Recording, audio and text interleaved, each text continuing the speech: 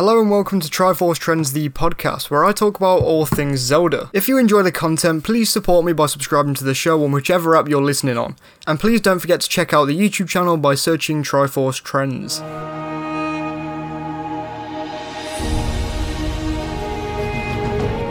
I don't think it's any surprise to anyone by this point that The Legend of Zelda Breath of the Wild is one of the most innovative games in both the series and in the entire open world lineup of games in that genre.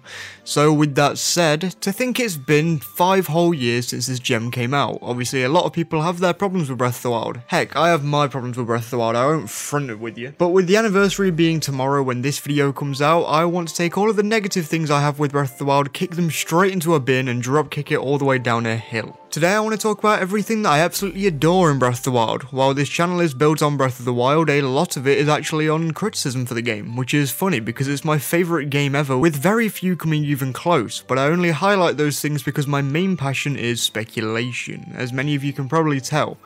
Today I want to put all of that aside though, and gush over one of, if not my favourite video game ever. But first, I truly don't like doing this, but I think it's got to a point where I need to speak out.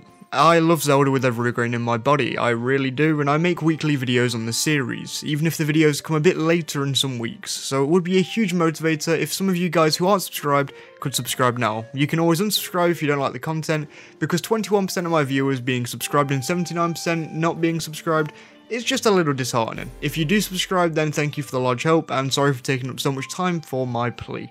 First of all, Breath of the Wild has a leg up on every other game series down to the fact that right there in its title it has the seal of quality, Zelda. Now I won't break down my time with the Zelda series, but it should be no surprise that I absolutely adore these games. My first was technically Twilight Princess, though the first I finished was Ocarina of Time.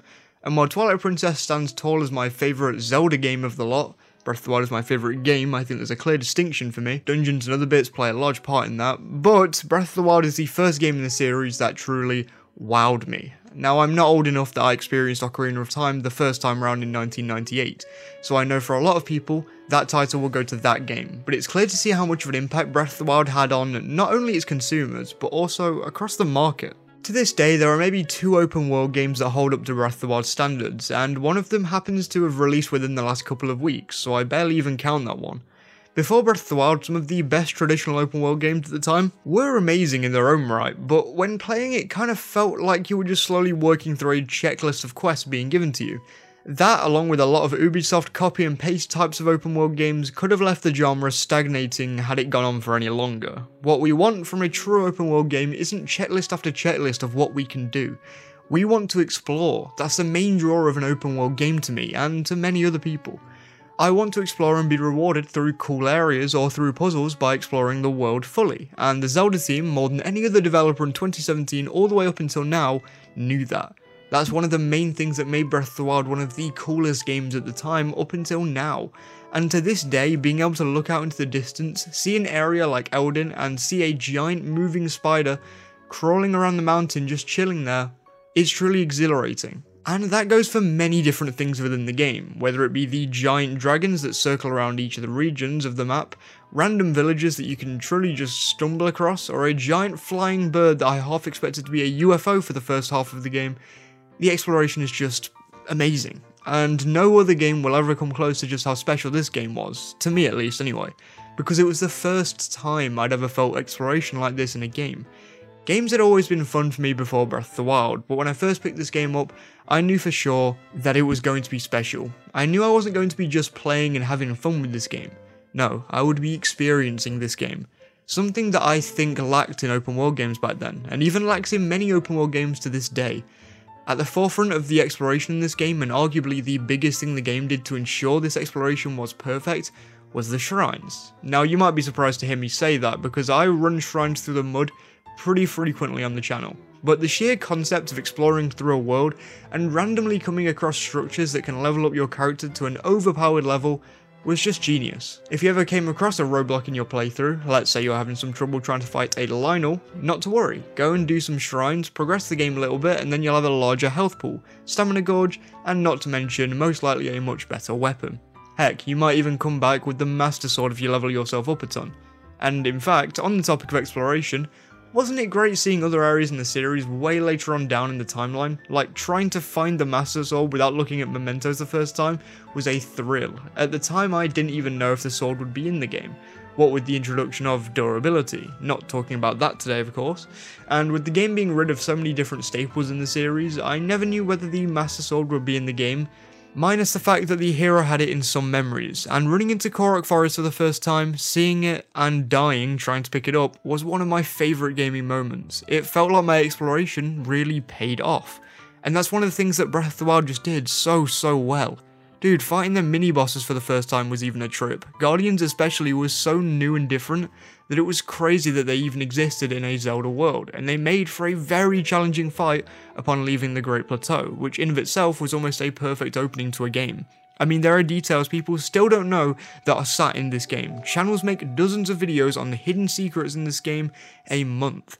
The exploration in this game is absolutely unmatched, but I've got to stop with exploration somewhere. We don't have all day, and we still have another few things that I love about Breath of the Wild that I want to talk about today. Next thing I want to quickly talk about is just how truly great some of these side characters in this game were. Overall, including Zelda, there were 9 different champions, 2 of the same race for all 4 later on in time. And in terms of characterization, not voice acting, these characters were pretty fun. I'd never been so invested in a Zelda story, which is funny because it's where a lot of my issues lie with the game. But hey, the characters were pretty fun, and to experience seeing them again in Age of Calamity only furthered that. But this isn't a video based on Age of Calamity, so maybe I'll stop there with the story for today. I could talk about this game all day, but I think there's 2 more things that I want to touch on, and they're some of the largest aspects in the game. First of all, the puzzles in this game. Here's to say there are 120 shrines that are largely amazing, and at the very least require more thought than the sliding block puzzles. I said for the most part. Shrines offered, in my opinion, some of the single best puzzles in the entire series, and that goes for the entire game's puzzles, even including the Koroks and the Divine Beasts. I mean, a load of the puzzles in the Divine Beast were straight up amazing and utilised the map of each beast in meaningful ways, eventually paying you out with some okay boss fights. The fact that each region within the map had different types of puzzles was always a fun idea to me too. So like some of the game has you in the Gerudo Desert doing electric based puzzles, which are like some of my favourite in the game, but then you might go over to the Lanayru province, and over there, the game has you doing more water based puzzles, and most of these puzzles, as I said before, are very fun. My biggest issue with both the Divine Beasts and some of the shrines are the lack of combat in both of them. For shrines, I don't think it's such a big deal, especially since some of them do have the right amount of combat scattered throughout, but in dungeons, down to the non-linearity of the game, every enemy you defeat is likely to be an easy one, and at most you'll fight a few in each dungeon, though I'm not here to complain, so let's get on to the combat. Coming off the back of some cool but inaccessible combat in Skyward Sword, it was vital that they got this part right, and I think they did a good job here. Especially when you take into account how items in the game factor into the combat. Just like puzzles, to this day, people are still finding cool ways to fight enemies. Sure, a lot of these ways are based purely on trick-shotting, but it's still cool seeing a new way to fight a Lynel in my timeline on Twitter 5 years after the game's release. Speaking of which, the main reason why I find the combat at least a little more engaging is down to its slightly harder nature than past Zelda games. Instead of every enemy going down in a few hits from the start of the game, the player is expected to try and get used to the patterns set down by the enemies in the game.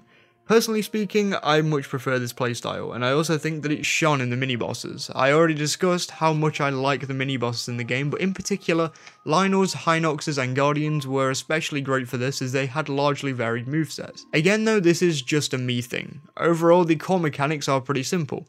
Parry, block, hit, dodge, jump, spin attack.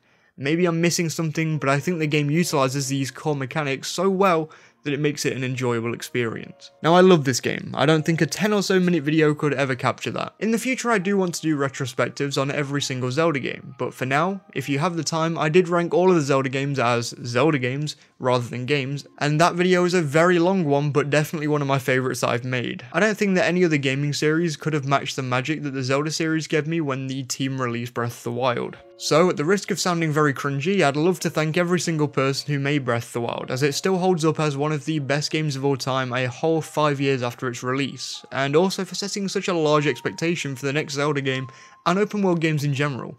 So much so that it's taken 5 years, maybe even 6 by the time that it comes out, for them to truly feel ready to release their next game, even if it is just a sequel. So thank you to Aonuma and the rest of the team. In the comments, leave what you love about Breath of the Wild down there.